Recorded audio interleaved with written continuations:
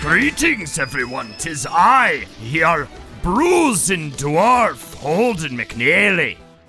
And 'tis I, your wayfish immortal elf queen of the forest, Jake.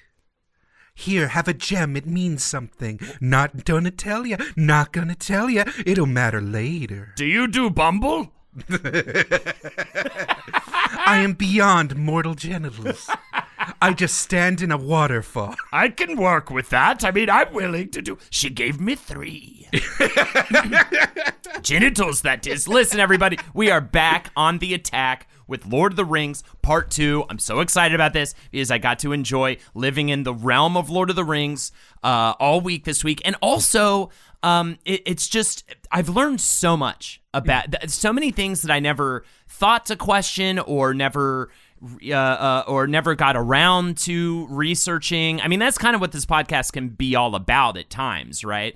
Just getting to finally get around to like answering these questions about the deeper meanings behind the work, the making of the work, the approach of J.R.R. Tolkien.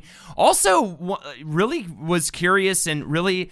It was great to learn more about Christopher Tolkien, his son, and his son's preservation of his father's legacy, because that story could go either way as well, and we'll get into that, of course, but I think that I like Christopher Tolkien a lot more rather than the weird kind of distant opinion I had of him, which was potentially just some guy who had nothing better to do than make money off of his dad's estate, but that's not the case at all. Like, he helped him write Lord of the Rings. There wouldn't be, like, as we understand, the Lord of the Rings phenomenon would not exist without him. So, before we even get into this, though, I have to say this episode is sponsored by Andrew Weston.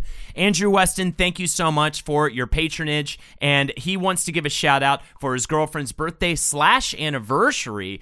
Brenna, you wise-ass son of a bitch. This is, by the way, from Andrew, not from me, okay? I was going to say, you are being very informal. Brenna, you wise-ass son of a bitch, are the best thing that could have happened to me. From Creeping It Real to our nerdy nights out, it's been 3 amazing years, and I can't wait to spend 57 more with you. 60 seems like a nice round number. I love you all through the end times. Aww. How sweet is that? I love it. I love these anniversary Patreon ones. They're so sweet. I want to do something. You know what? Nice in honor of them, I will sing a tale of 2 lovers who are united in the Undying Lands and the original Sindarin.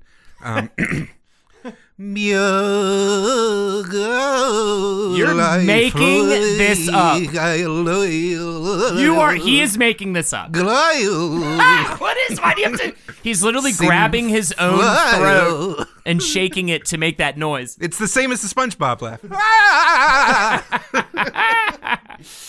By the way, rest in peace. Stephen Hillenburg, yes. But anyways, let's get into it. I want to say with this, usually I feel like you and I really search to find like a hook or like kind of a basic thesis to an episode that we do, and we always kind of talk about it maybe a little before, maybe we end on it a little bit after. For me personally, I feel like this is essentially what Lord of the Rings is, which is the sum of its many, many parts. And last week we talked about a lot of influences that Tolkien had. We talked about his childhood, we talked about The Hobbit, and we kind of got all the way up to the actual books, The Lord of the Rings. And this week it's going to be a lot of many different things. It's going to be talking about his relationship with religion and that relationship invading Lord of the Rings. I want to talk about his hatred of allegory. I want to talk about Christopher Tolkien, of course. I want to talk about things just within these books that people are beloved by people. And I'm going to tell you what, chat. I'm still on a Twitch stream right now. You're on a twitchy kind of set. You're in a twitchy kind of mood. I'm going to tell you what right now. This shit's pre-recorded. Ain't nothing being streamed. Don't make me fart in this microphone right now is all I'm going to say to you right now, Jake. It's because that's what I do on my Twitch streams in the made-up world that I'm creating right now, because we're going to talk about world building, Jake. And we're going to talk about maybe not some things that you want us to talk about. I don't want you to be mad at me, okay, for leaving anything out, because I want you to have sympathy for me that this is a massive undertaking. And at the end of the day, like, I can't even begin to fully wrap my head around everything that is The Lord of the Rings and the Legacy of J.R.R. Tolkien. I'm going to say this as well, though. I am so happy we finally got around to doing these episodes. It feels right. It just feels good for the show. I feel like it's just going to make me feel so much better when people look at our backlog and see we did a 2-parter on J.R.R. Tolkien's Lord of the Rings. That's not even counting the movies, which, by the way, there's going to be like a 20-part it's just going to be, God's plan. This podcast still goes to 2021. It's just going to be the year of the Lord of the Rings movies. And it's literally going to be me as if I was Chris Farley on the Chris Farley Show. Just be like, remember that part? Yeah. It's pretty sweet, Dude, he right? stabbed a thing with an arrow and then shot the arrow at another guy. I mean, unfortunately, I was unable to reread the books leading up to this, but I was able to dust off my extended Lord of the Rings DVD set, which would probably make J.R.R. Tolkien vomit, by the way, that I watched that in preparation for this episode. But I have to say, it's so fucking good. I love it. So I just it's just my comfort food, that extended DVD set. Holden, I am so happy to see you full of exuberant magical energy because I had some personal shit this week. This was tough. Brutal. This was a tough week. And in the stolen moments, in the quiet, hours that I could finally crack at this research, it was a nightmare. I would just be like, all right, origins of Lord of the Rings would be like, well, clearly the Valar and the Maiar and again the Idris and the Bilbaps. I'm like, no, I'm sorry. Story of the Lord of the Rings. Okay, well, Melkor in the first day. Like, no, shit. It was there's just too much of it. Besides taking the 12-part book series that Christopher Tolkien wrote, which breaks down all of Tolkien's process around his development of the history of Middle-earth, and again, I'm sorry, I didn't have time to read that. Besides that, don't give it away. It's very hard to Act find. like you did. It's very hard to find real strong documentation. There's no oral history of the making of Lord of the Rings, right? It's really hard to find. Oh, there is for the fucking movies. Yes, exactly. Oh, yeah. There's so much to be found for the movies. But this was a bit of a challenge. But you know what? It forced me to really dig in new ways and dig up some really fascinating shit and make some really interesting connections for myself and truly ask myself, what is it about this that I love? That turns me on, and what is it about this that makes it so damn special and such a bedrock of fantasy writing and also just entertainment in general at this point, and I love that, it's gone through many different life cycles of popularity too, and it had its own craze in America with college kids in the mid 60s. That was a whole thing. Hippies and stuff got really into it. It had its whole resurgence because of the movies and everything. I mean, it is really just such a massive, beautiful world that is so incredibly diligently built that continued to be built and developed until his final days. And that is also fascinating. This is a world that he was not, the Silmarillion was not fully finished, and he was continuing to revise and add to and change his world all throughout his entire life. And it makes me jealous I don't have a world like that in my life yet. You know what I mean? The Silmarils were these gemstones that were made of the concentrated essence of the two trees, the gold tree and the silver tree. Is that real? That built the world. And they sat upon the crown of Melkor. This is the shit I had to scroll through just to get some juicy bits. And it broke me, Holden. Let's get into it. So Tolkien has written The Hobbit, right? Now, Tolkien has written The Hobbit, and after The Hobbit is published, he says this: I now wanted to try my hand at writing a really stupendously long narrative and to see whether I had sufficient art, cunning, or material to make a really long narrative which would hold the average reader right through. One of the best forms of the long narrative is, as was found in The Hobbit, of the pilgrimage or journey with an object. So that was inevitably the form that I adopted. So he's got the books, he's working on them. They were originally intended to be a single volume work divided into 6 sections with appendices. The publisher comes back. They say it should be split into 3 separate parts with the appendices in the final book, potentially due to paper shortages, actually, due to post-World War II. Also, their idea, it was their idea, by the way, I always wondered this. It was their idea to name it Return of the King. And Tolkien was like, isn't that giving the whole fucking ending away?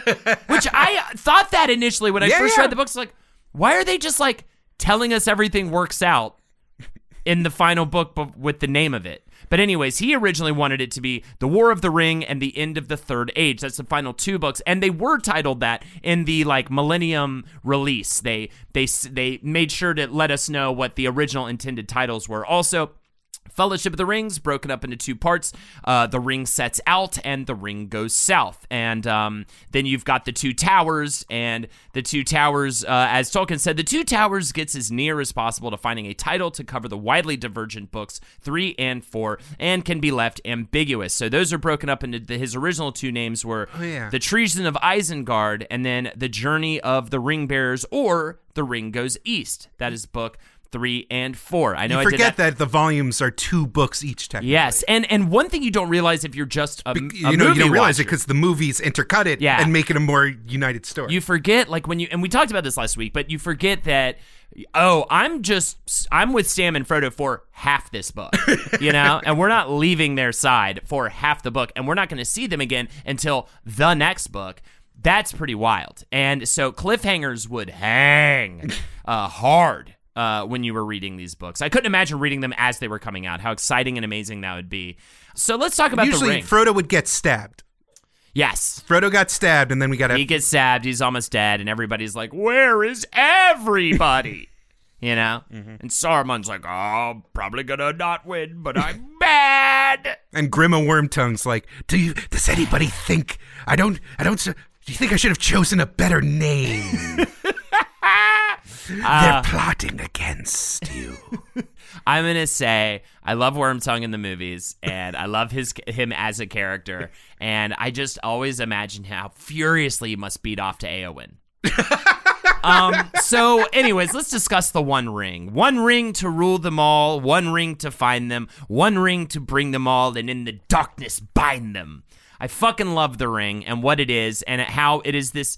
It's like this magical symbol, and at the same time, it's a character in the work, and yet it does not speak, but it just has this, and it's never overtly doing a thing necessarily. It's always it's just drawing people in. It's enticing them in. Other than changing size, it's not like a laser fucking shoots out of it. You know what I mean? It's one power, quote unquote. It's one readily apparent power is it makes you incredibly visible to the to the ring wraiths. Yes, it just wants to be found. It's kind of like and it's kind of like how JoJo has the stands to represent mental powers. So they had to find a way to physicalize it. But that's kind of what the ring is. I can't believe you found a way to tie fucking JoJo's Bizarre Adventure to dude. Tolkien said, I should say that it was a mythical way of representing the truth that potency, or perhaps potentiality, if it is to be exercised and produce results, has to be externalized, and so, as it were, passes to a greater or lesser degree out of one's direct control. Now, it is often looked at as a metaphor for nuclear power based on the notion of a power too great for humans to safely possess, and you're going to hear Tolkien over and over again reject the idea that his work is an allegory for World War II, or even one that he does not like allegory, and I will explain that later on, but here's the reason why is because up until this point, this is really the first big holy shit in the Lord of the Rings. The one thing that I really was captivated by when doing research was I found the original New York Times book reviews for each of the volumes. I'm so curious about this. From 1954, this is W.H. Auden, and he's trying to get people to understand what these books even are, because the fantasy novel hasn't been popularized yet. And so this is the quote. Now, normally, all quests are concerned with some numinous object, the waters of life, the holy grail, a buried treasure, and it's a good object, which is the hero's task to find or rescue from an enemy. But the ring of Mr. Tolkien's story was made by the enemy and is so dangerous that even the good cannot use it without being corrupted, which is a fucking brilliant twist on one of the most ancient stories of all time, which is, what if the treasure itself is trying to fuck you? Right. That's insane. That's brilliant. I love That's so good. On Tolkien rejecting the idea about the nuclear power, he said that If that had been his intention this entire time, the book would not have ended with the ring being destroyed, but rather with an arms race in which various powers would try to obtain such a ring for themselves, creating a bleak world in which such creatures as the hobbits would be trampled underfoot and have little hope of survival. And I just wanted to include that quote because it's hilarious that his worldview is very dark. Yeah. Is what I'm trying to say. And he's a conservative. He thinks all people are animals. Yes. I'm sorry, a Tory, a right proper Tory. And of course, people have made connections between the ring being a metaphor for drug addiction, the obsessions with it, the physical and spiritual after effects of being around of wielding the ring. Again, of course, this he denies. And another thing he denies, by the way, a lot of this is Tolkien denying shit that other people think about him. A lot of this research. Many believe Tolkien based his One Ring off of Der Ring des Nibelungen. Do you know Wagner. of this? Yes, this is Wagner. It translates to the Ring of Nibelung, which is also referred to as the Ring Cycle. This is a pretty intense work I had never heard of. What? No. I had never heard of this. It's literally when you think of a fat lady with the horns in opera. That's the Ring Cycle. That's the one? Yeah. It's a cycle of 4 German language. Killed a wabbit, killed a wabbit. Is that based on the Ring Cycle? Yeah, that's a Flight of the really? Valkyries. It's all, it all comes together. Flight of the Valkyries is out of Ring Cycle? Yeah. I didn't even know that. Oh, you dum-dum. I am a dumb. Me so dumb me poop my pants now? I only know any of this because I listened to fucking pretentious NPR podcasts and my fiance was a trained opera singer. I'm sure people are screaming at their iPhones right now. It is a cycle of 4 German language epic music dramas composed by Richard Wagner, and it's based on characters from Norse sagas written by Wagner over 26 years. It is performed over 4 nights at the opera with a runtime of 15 hours, and it's an epic story involving gods, heroes, and a mythical creatures with 3 generations of protagonists, all centered around a magic ring that grants dominion over the world. Tolkien says about this work and his work, both rings were round, and there the resemblance ceases. And he apparently actually felt that Wagner's interpretation of Germanic myths to be poor. But I will say this, he definitely clearly took a lot from Norse mythology. I think the argument he makes is like, hey, our source material was the same. Yeah, the Eddas. But past that, I was not influenced by this work. But at the same time, I thought that was kind of interesting. Now, how did he write this work? I wanted to try to find as much as I could possibly fucking dig into to talk about like how he approached writing, what he, and I did find some. From what I understand, he just never stopped drawing weird maps on the sides of like catalogs and placemats. He always started with a map, and I'm actually working on a little project I can't talk about right now, but my first thing I'm going to do, it is sort of fantasy based, and the first thing I'm going to do is draw a map. Mm-hmm. Luckily, I know like the shape the map needs to be anyways, based on what it's about. But it's just a map of Florida upside down. Exactly, and it's called Dick Smuth. No, but so a couple things about him. He had severe rheumatism, which is essentially like arthritis, right? Yeah. Inflammation and pain in the joints, muscles, and fibrous tissue, and therefore he used a typewriter for the most part. He did write a ton of shit by hand still, even with the issue, but he always said, my hand tends to start fair and rapidly fall into picturesque inscrutability.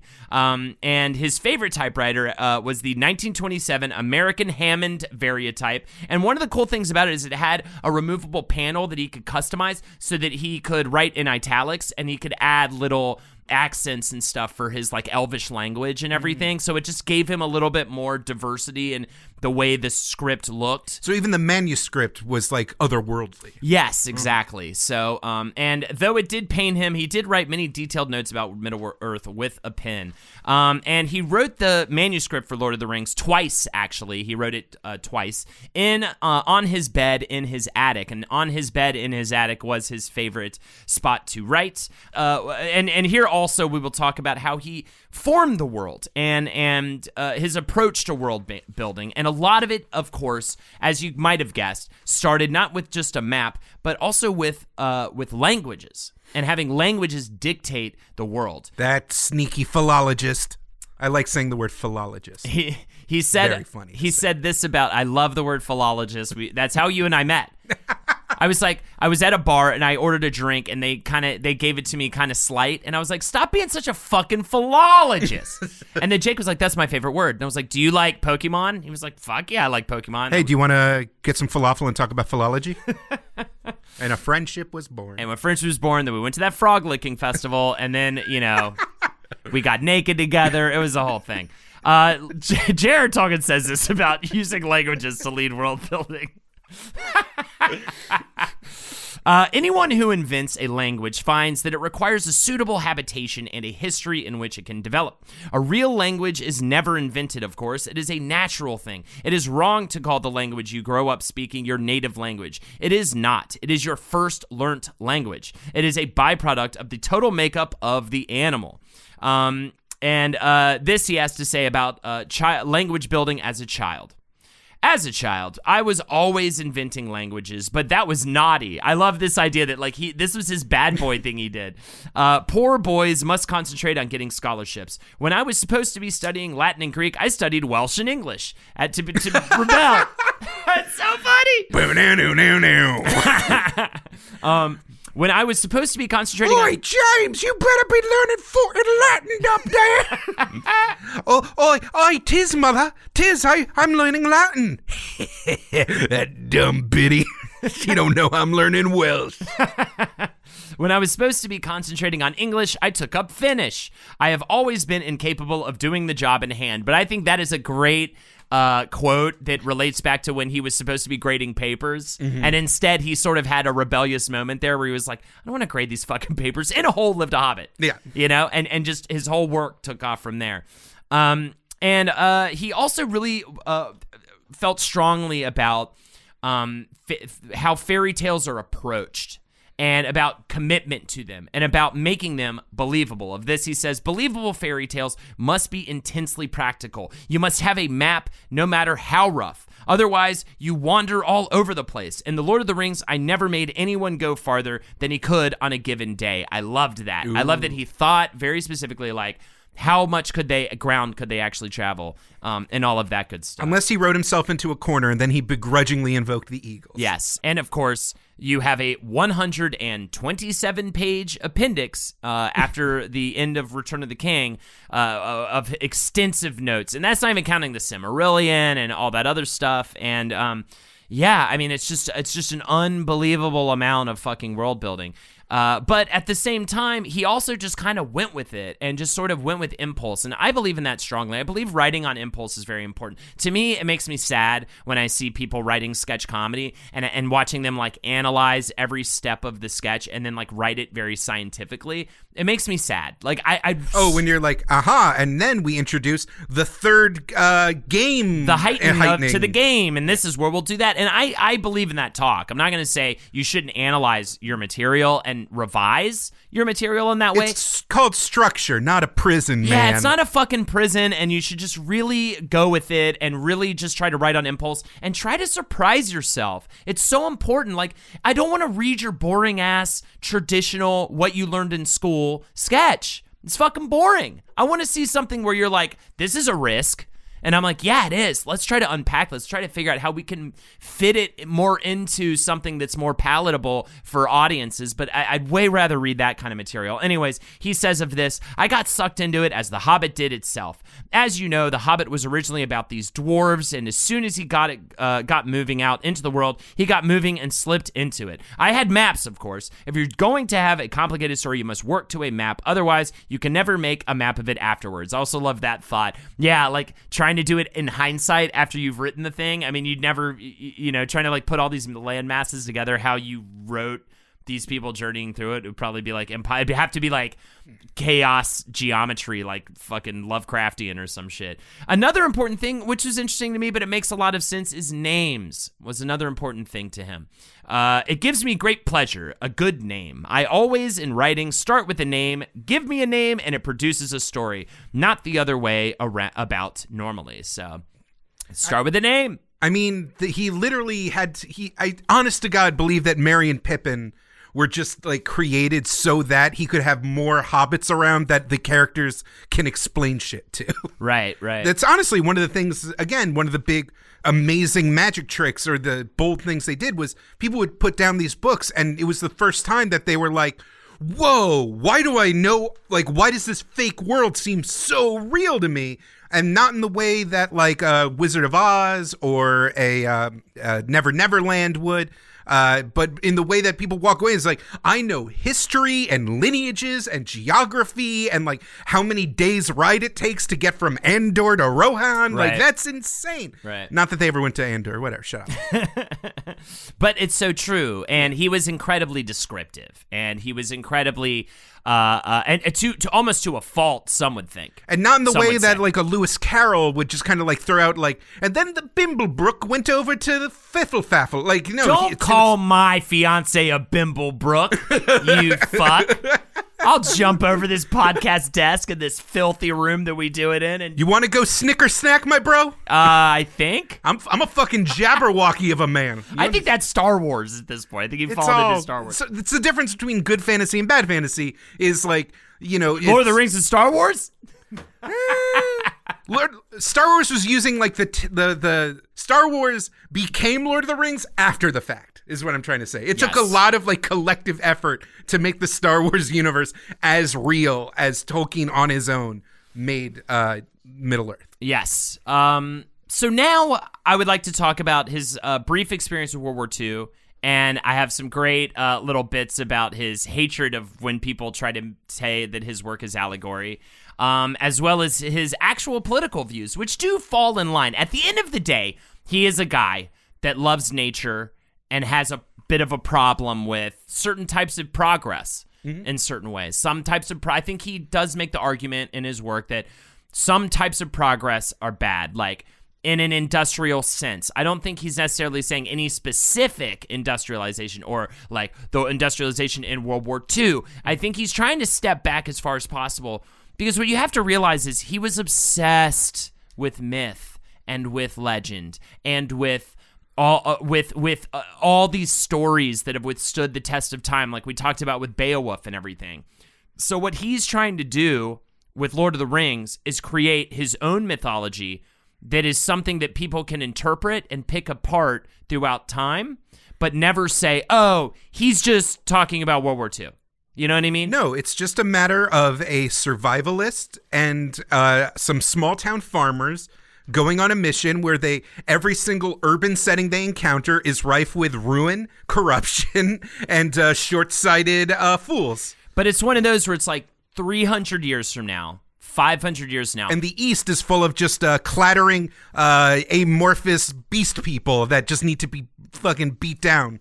So yeah, exactly. And so it's like 500 years from now, 1,000 years from now, he wants people saying like, you know, Officer Gleek-Glock, he reminds me of Sauron. You know what I mean? Without any kind of, and it'd be palatable and referential anytime. And that's what he was trying to create. That's the world he wanted to create. So, okay, he does have a small role to play in World War II. His son actually has a bit more of a role to play, but we'll get to Christopher in a little bit. He took an instructional course at the London HQ of the Government Code and Cipher School to potentially be a code breaker. Makes sense. Makes sense, right? With his love of many different languages and symbols and all that kind of stuff. That would make a lot of sense. He was actually, though, informed eventually that his services would not be required. He didn't have a big role in World War II, in other words. He was definitely vocally opposed to Hitler, even before World War II, and was always very protective of, he had many Jewish friends. He was very protective of the, his friends, and had a big hatred for Nazi doctrine. I mean, I think that's why he lovingly wrote the dwarves in Lord of the Rings were clearly Jewish. Like, he even has a quote. I don't think I pulled it, but he was just like, diaspora, lost culture, yearning to return to a homeland, comically greedy. Of course, a loving interpretation. Constantly farting. All right, look, I don't know, okay? I'm fucking White McWhitesonsons over in my corner of the room, all right? I have no idea what's going on with what you're talking about. He tried. An attempt was made. And of course, he was definitely horrified by the atomic bombings in Hiroshima. He criticized the use of total war tactics against civilians in Germany and Japan during World War II as well, though. So he was definitely critical on the other end as well. Also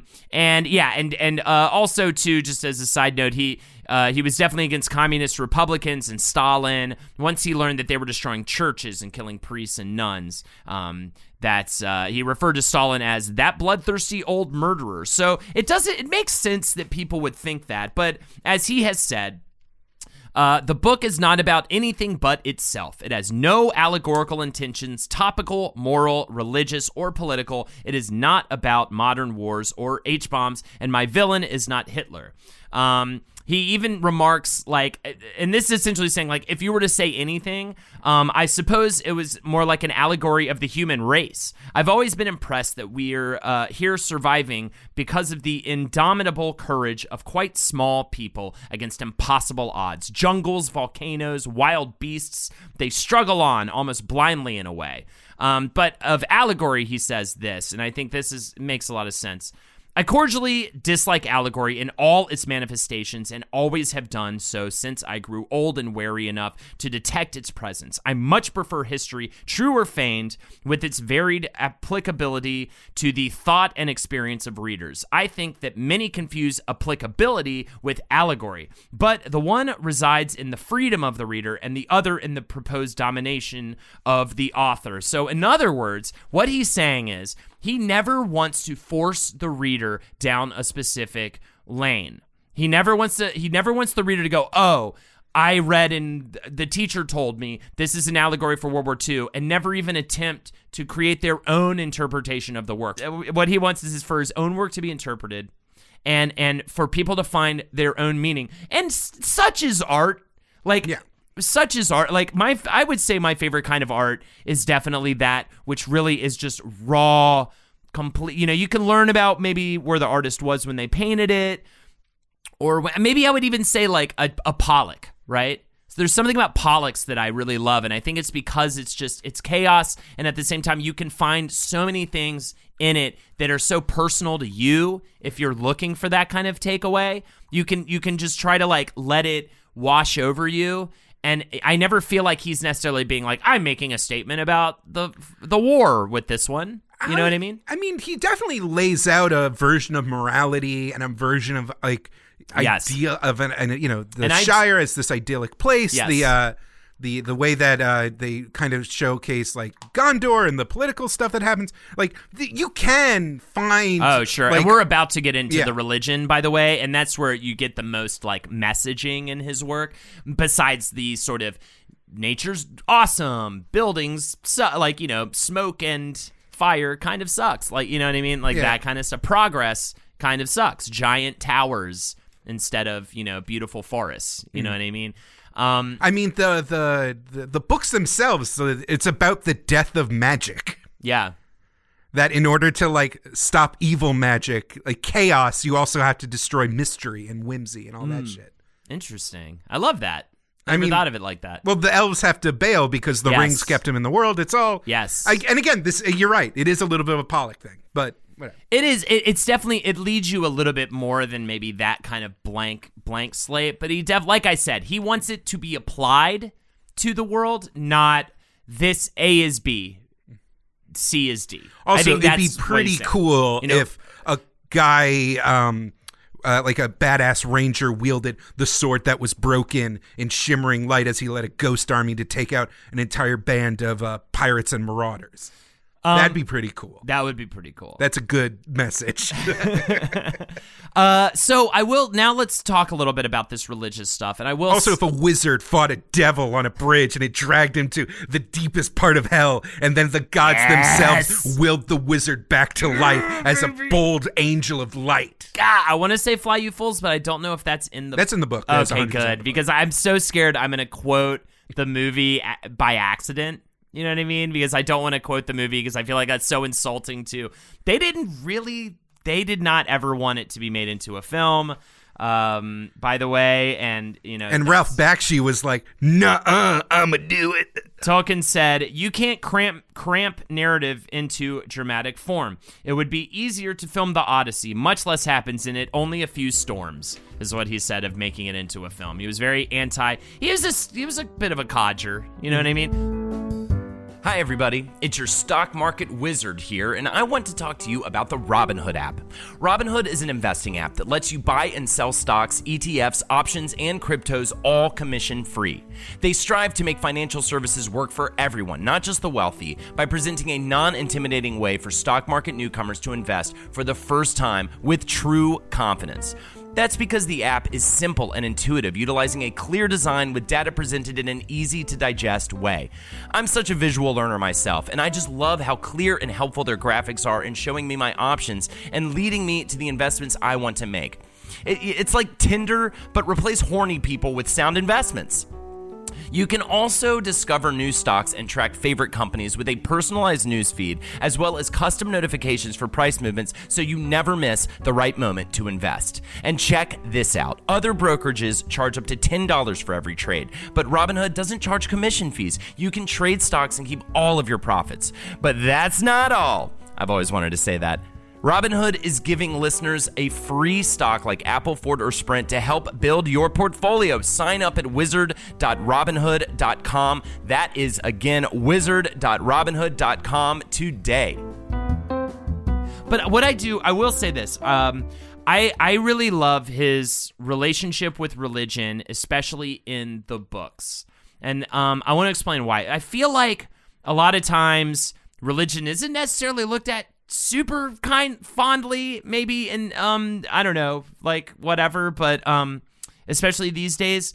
But I really think it can be a beautiful thing, and I think the way he took it and the way he instilled it in his work, without being like, love Jesus. Jesus is the one you should love. So not like C.S. Lewis. Not like C.S. Lewis, exactly, right? And at the same time, especially if anything is a bit of a, to use a word I hate, problematic, it would be the Roman Catholic Church that he was a part of. Name one thing the Roman Catholic Church did that was bad for hundreds of years deliberately. Just to use a song from The Who's Tommy, fiddling all about. But his personal religion, I do find to be very beautiful. And I love how he instilled it into the work. Like I said, here's some examples. First of all, here's him overtly saying it is a Catholic work. The Lord of the Rings is, of course, a fundamentally religious and Catholic work. Unconsciously so at first, but consciously in the revision.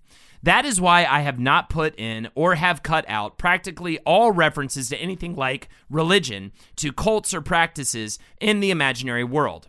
For the religious element is absorbed into the story and the symbolism, which I think is awesome. So there's not a bunch of churchness. In other words, it's in the values of the characters, and it's in the overall concepts that he had.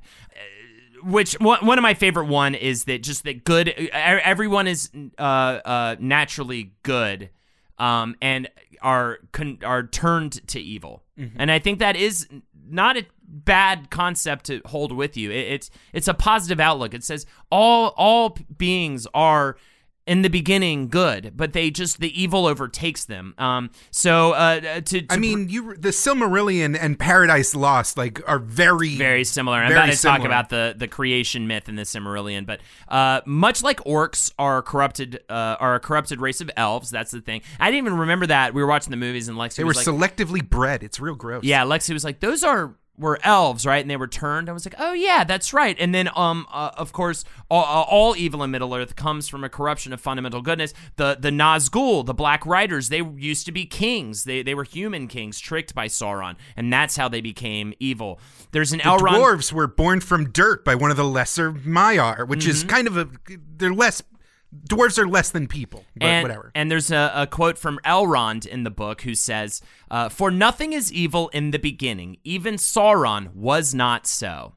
And then this fucking beautiful passage. This is one of most people's most beloved quotes from the book. And I will read it as such. I think is very applicable here. There, peeping among the cloud rack above a dark tower high up in the mountains, Sam saw a white star twinkle for a while. The beauty of it smote his heart as he looked up out of the forsaken land, and hope returned to him. For like a shaft, clear and cold, the thought pierced him that in the end the shadow was only a small and passing thing. There was light and high beauty forever beyond its reach. Which all on your knees. I just think that's such a beautiful passage and such a beautiful concept that hey, there is at the end of the day, no matter how shitty things can get, there's a fucking light and there is good. And I think that's such a beautiful concept. And also just giving everybody credit, giving everyone credit on this earth to say, like, not only were they at one point good in their heart, but they could potentially be good some other time. One of the lessons of the books that I think is kind of brilliant is, again, these are like very overarching themes, is that the Sauron is more powerful, is more like it's almost an unfeasible thing that like the realms of men can win against this dark army, and the only thing they have to their advantage is that Gandalf and Aragorn and all these other and Elrond, all these forces for good understand that the ring can corrupt, and so they trust the hobbits, who are like the most uncorruptible, the most lacking in a sense of power. Mm-hmm. Whereas Sauron, literally to his final moment, just cannot conceive of such a thing, that good can recognize evil, but evil can only see itself. That's in theory the final undoing of Sauron, is that Aragorn and the Fellowship come to the gates of Mordor, and Sauron literally just like out loud is like, oh, well, clearly Aragorn has the ring, because otherwise why would he try and fight me? The only reason why you would try and fight me is if you can win. You wouldn't try and sacrifice yourself needlessly. So I'm going to focus on you and not perceive Frodo and Sam and Gollum in Mount Doom. Right. That it's down to the wire that evil is just assumes everyone is evil. And like good can just like have the temperance and moderation to like kind of be wary of darker instincts. It just and Saruman's like full conviction when Gandalf finally finds that he's like turned, and he's just like, you can't beat this guy. So what are you gonna do? Get in line or get out? And Gandalf's, no, I'm gonna do everything I can. I'm gonna till the very end. Also, we're secretly weird angel beings, but that won't come out later. That's the most upsetting. Like because the wizard means something. Wizard means you went to wizard school and you studied your wizard books and you got like 5 spell slots. And no, Tolkien was like, nah, they're just angel dudes. They're just magical fuckers. But doesn't he have to, like, he sort of has to evolve like a Pokemon. I got Pokemon and JoJo's Bizarre Adventure into our Tolkien episode. I'm glad. He sort of had to evolve. He had to, like, prove himself. It wasn't like he was just an angel. No, Didn't he have to ascend by defeating the Balrog and sort of putting himself Gandalf to the test so that he could level up enough to gain enough experience? That was a respawn. Points? He died. Balrog they fought for, 8 days straight? Yeah. And Balrog was just in his area, just camping the whole time. That's bullshit, man. Balrog did some very effective kiting strategies to try and like tire him out, but unfortunately, Gandalf had more stamina points. And then when he respawned at the graveyard, he, the XP he added gave him some new abilities. Right, yeah, exactly. And that's why I went to Faulty Towers. Tilted Towers. Oh, sorry. Faulty Towers is the John Cleese. I'm glad that we got both in.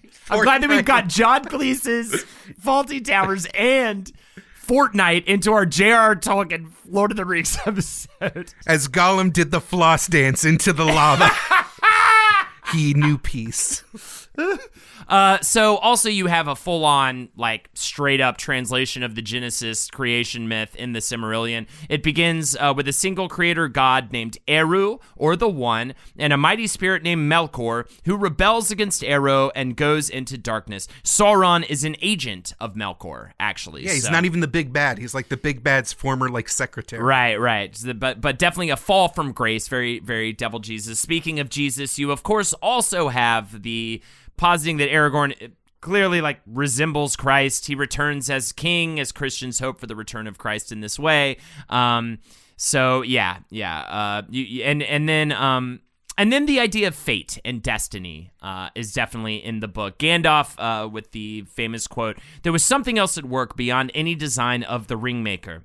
I can put it no plainer than by saying that Bilbo was meant to find the ring, and not by its maker. In which case, you are also were meant to have it, and that may be an encouraging thought." And he says that to Frodo. That this is all a greater work in play. This is all God's plan, essentially. Earth's plan.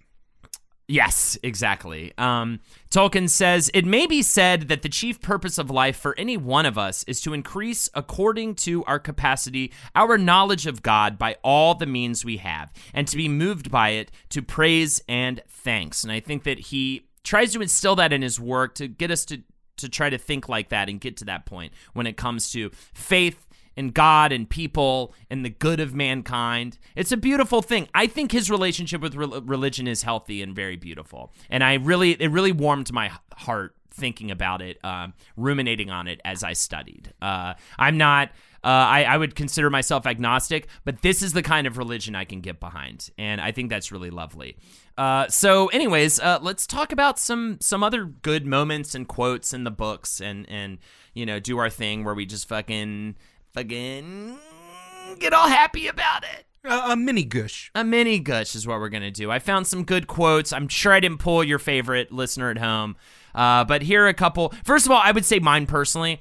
And this is a memory of reading the book. This is like such a nerdy moment in my life. I mean, it wasn't because we were getting like really fucked up the whole time. But I took a road trip with a friend of mine down to Boca Raton from Tallahassee. So like the length of Florida. It was probably like an 8-hour to 10 hours, and I read aloud to him the Two Towers, Jesus. Like all the way down and all the way back, and I got like through Helm's Deep, and Helm's Deep was such a beautiful part for me. It all kind of came together.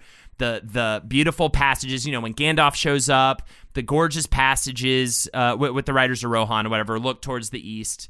All of the war, all of just the amazing ability to describe battle. And of course, based on his experiences in World War I, for sure, his ability to understand tactics and war strategy. So not only do you have these languages and these incredible, myths all wound up together and these amazing characters and dialogue, but then you get to the battle itself, and dude can write a fucking action scene, and that is such a special ability, and I loved the Helm's Deep part personally. Was there anything? Did you read them? I can't remember. No, that's right. You never read them.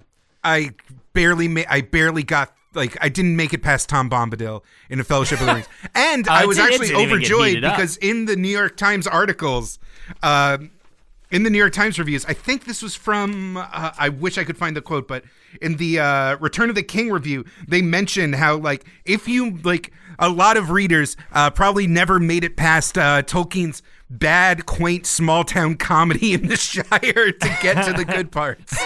Because Lord knows those 40 pages do not like whip like the rest of the books. So yeah, I honestly, this is all Greek to me besides just what I've absorbed passively. And this is in the movie because it had to be, but this is the quote, this is Gandalf and Frodo after they found the ring. "I wish it need not have happened in my time," said Frodo. "So do I," said Gandalf, "and so do all who live to see such times, but that is not for them to decide. All we have to decide is what to do with the time that is given us," which is so beautiful. Oh, God. And then this is this is also, I think, a great Christian message, and this is when I'm going to get on my high horse about social media. You ready for this? Your Shadowfax? Yeah, I'm Shadowfax on Facebook, and this is what I want to say about it. Gandalf, this is Gandalf after Frodo declares that the Golem deserves death.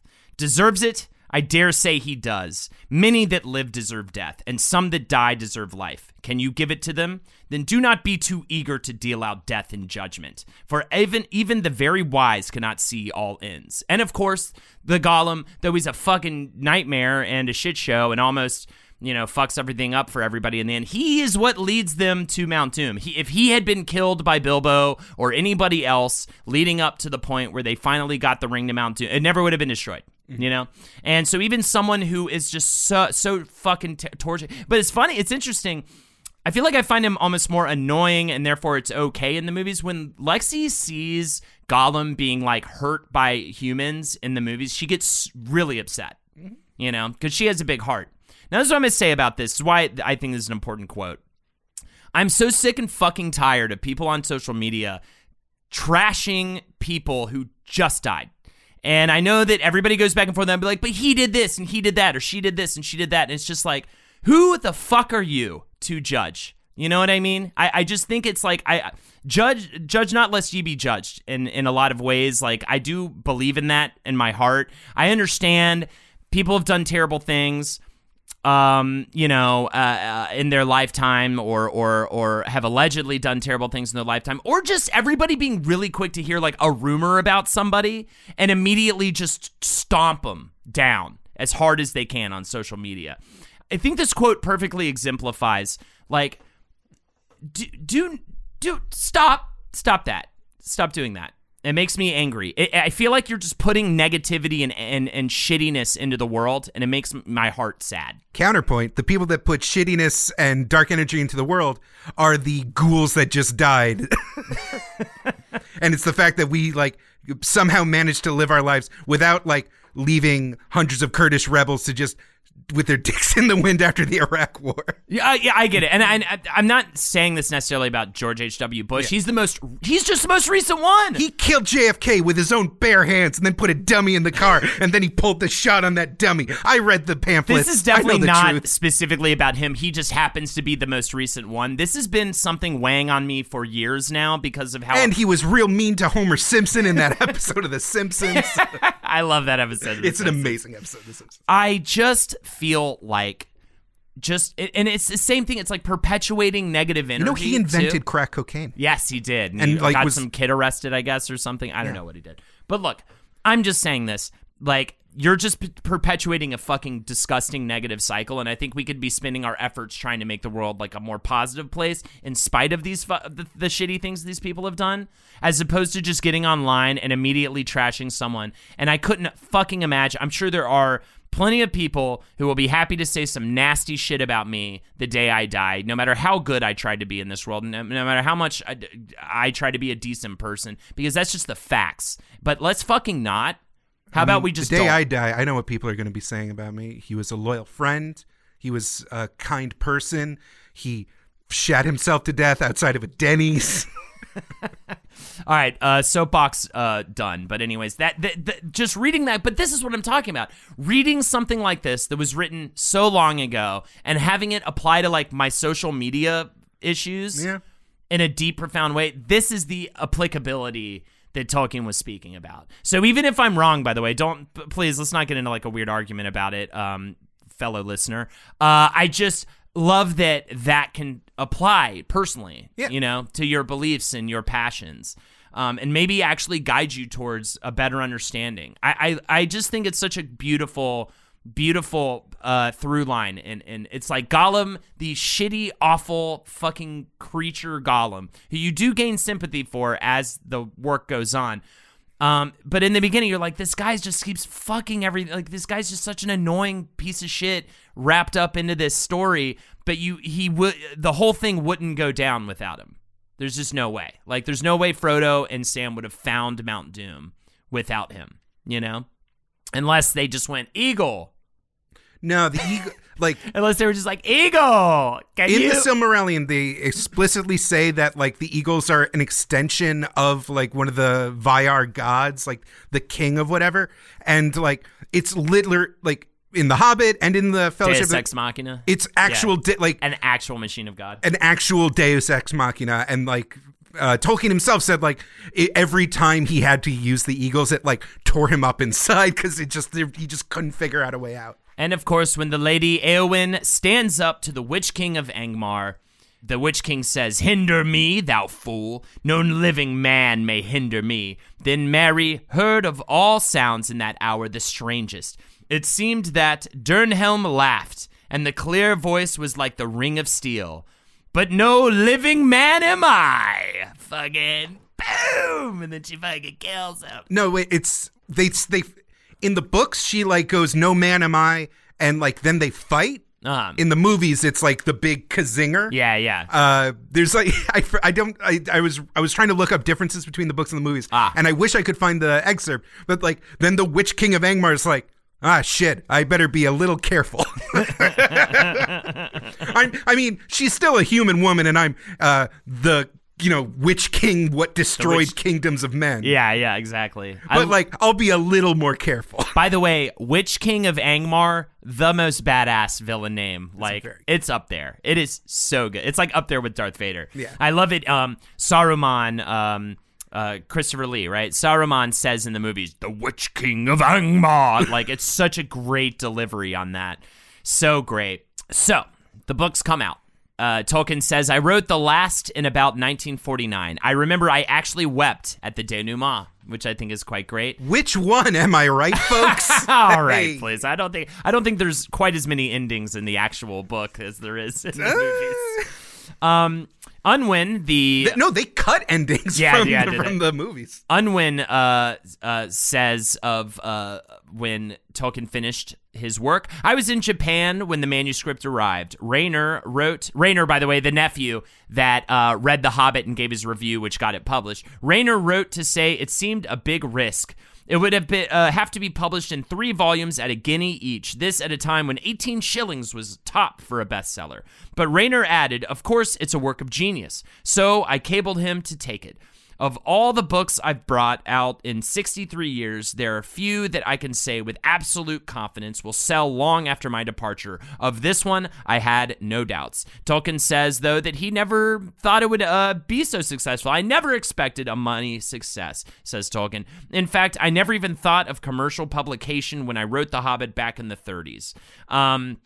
And of course, as I mentioned before, in America, actually, so that's published in, 1949, right? Maybe 1949. And so it doesn't become popular in America for another 15 years. Oh, did we get into this? That the reason why they got popular in America? We didn't talk about this. Oh, okay. This is what I was about to talk about. Yeah. It's you got the notes. You do. So in 1965, what happened in America, as Tolkien refers to it, was an absurd frenzy. So an unauthorized paperback was published by Ace Books, which was cheap, and all of a sudden they were flying off the shelves. By unauthorized, it was just a quirk in the international rights management of the Lord of the Rings books, because they were available, but they cost as much as a normal ass book with an established author and publisher, and everyone has to get their cut. And instead, because of a lapse in the American rights, Ace Books just swept in, and just because there's no recourse, right. the British publisher fucked up, and so basically the Lord of the Rings were as good as public domain in America, right? And so these books became cheap as fuck. Anybody could get a hold of them.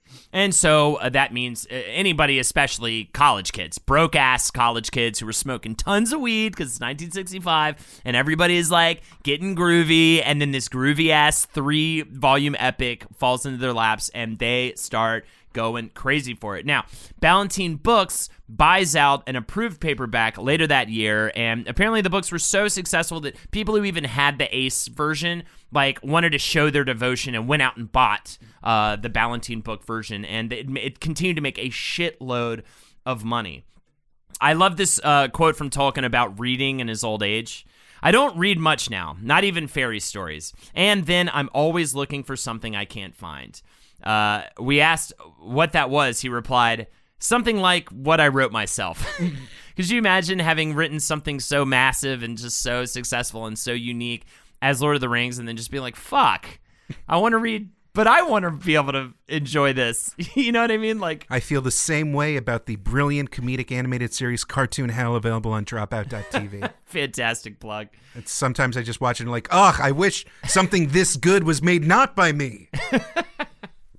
So, the book is incredibly successful, is what I meant to get to. It does very, very well, leading to animated films, which hopefully we'll talk about at some point, and then live action films, which we are definitely going to talk about at some point. I will say I was obsessed. Maybe I talked about this last week, but I was obsessed with the animated Hobbit. I mean, even then, as a young child, I was very familiar with Tolkien's work, which is pretty wild. So now let's talk about Christopher Tolkien. which I did not realize how deep of a relationship they had when it comes to his work. It wasn't like I said earlier, I always thought Christopher Tolkien just kind of was like, oh, I'll work for Dad's company, essentially. You thought he was the Eric Trump of fantasy. Exactly. I thought he was that. And no, he was actually helping Tolkien write the books in so many ways. He was born in Leeds. He was the third and youngest son of J.R.R. Tolkien, and he would listen to tales of Bilbo Baggins as a child and even offered feedbacks on Lord of the Rings.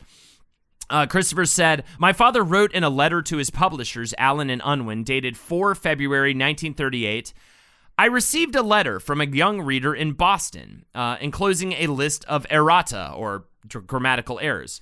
I then put my youngest son to find any more at 2 pence a time." So even as a young child, he was giving Tolkien grammatical notes and feedback.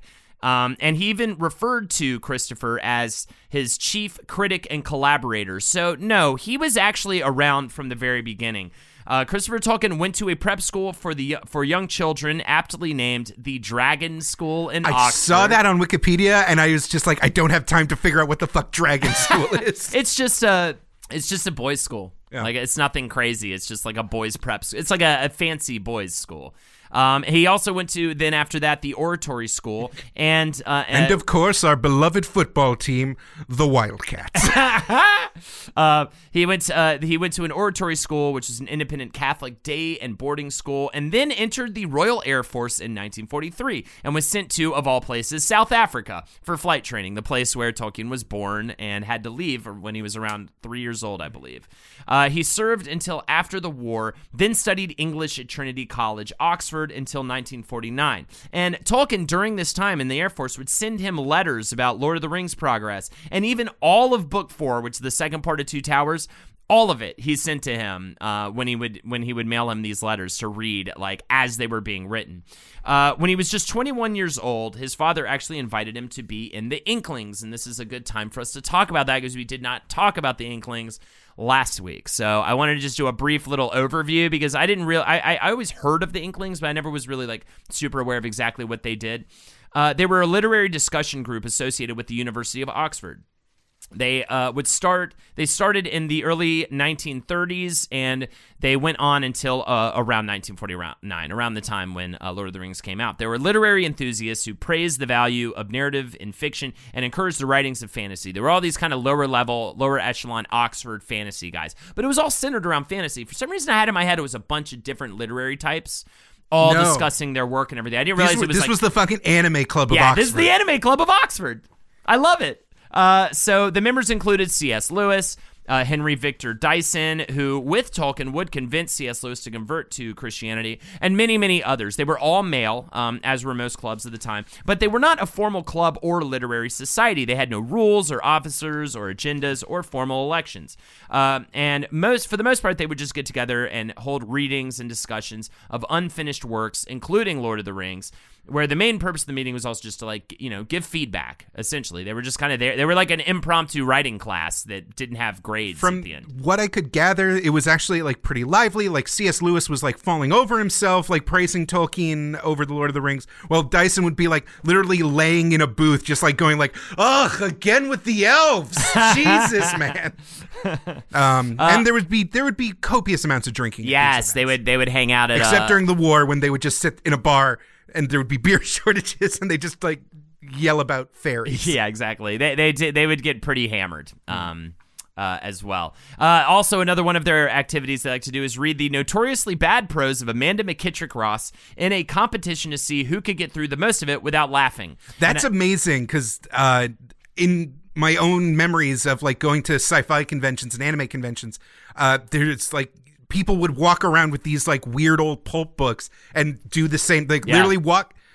Basically, I was in a con in North Carolina, and literally a stranger came up to me and my friends and was like, "Here's $5 if you can read these 2 pages without laughing.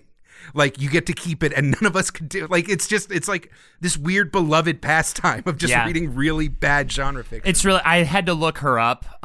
She's sort of like a character who's sort of known as when a small time person tries to emulate good writing and is just devastatingly horrible at it, but somehow was able to get her work published. So it's the sentences are like incomprehensibly terribly, like there's just way too many adjectives. There's way too much, like it's just simple things are like a simple line about how someone like did needlework as their day job was this like giant crazy 3-part sentence that was like way too elaborate and over the top and crazy. So anyways, if you are ever interested, check out Amanda McKittrick Ross as a pretty fun, entertaining little segue. But now back to Christopher Tolkien. Oh, the tavern, the bar, the inn is still up. You Yeah. can visit it to this day in Oxford. Is it? I know Lamb and Flag was one of them, but I think there was a different one. The that bird was and the babe, Bird and the Babe. eagle and the whatever it's called. Yeah, The Bird and the Baby or something like that is its nickname. But yeah, it still exists, and you can go there. So back to Christopher. He ends up publishing the Saga of King Heidrek the Wise, which is a legendary saga from the 13th century, combining several older sagas, including wars between Goths and Huns in the 4th century and into Swedish medieval history. This was a translation. So in other words, completely following in his father's footsteps, translating old works and getting them published. And like his father, he became a lecturer and tutor in English language at New College, Oxford. So he's completely just emulating daddy big time. And so, of course, when his father dies in 1973, Tolkien has had an almost finished Silmarillion that he intended to publish. Christopher organizes this material. Some of it's written on scraps of paper dozens of years ago. Some of it's written over half-erased first drafts with names of characters changing from the beginning of the work to the end, which must have been a absolute nightmare. Like, he pours through all of his father's stuff. Christopher says, I think the fundamental problem for my father and for me was this. Up to the last year of his life, he was still evolving his ideas in the central work of his life, as I hold it to be, that came to be called the Silmarillion, which had begun in tales and poems of his youth. It was now a changed world, which is what I talked about early on in this episode. And people were begging for this because, word had already got, like, when the Lord of the Rings came out, it was common knowledge that that Tolkien had been sitting on these hundreds and thousands of pages of notes. Like, people were desperate for more of this world. And so finally, the Silmarillion does get produced as late as 1977, which is pretty wild. And he continued to publish more and more of his works. He produces the Unfinished Tales and the History of Middle-earth in the 80s and 90s. Unfinished Tales is a collection of incomplete stories and essays, many of which are retold in the Silmarillion. So it's more kind of academic. And even more academic than that is is the History of Middle-earth, which I talked about before. This is a 12-volume series of books that collect and analyze the material and show how Middle-earth was formed and developed from a mythology of England, as it once was in the Lost Tales, into the one that we get with Lord of the Rings and the Silmarillion, which gives a deep look at Tolkien's creative process. So it's not really the history of Middle-earth, like this is the history of the world Middle-earth. It's more like the history of the creation of Middle-earth from Tolkien's perspective, and an analyzation of I don't think analyzation is a word, an analysis. I was in a writing class. I was teaching a writing class, sketch comedy, and I said the word analyzation when I was talking about like probably people writing on impulse. And this guy was like, "That's not a word." Oh. This fucking guy. I was like, "Oh, I'm sorry." It totally threw me off of what I was talking about, which is like how to approach writing.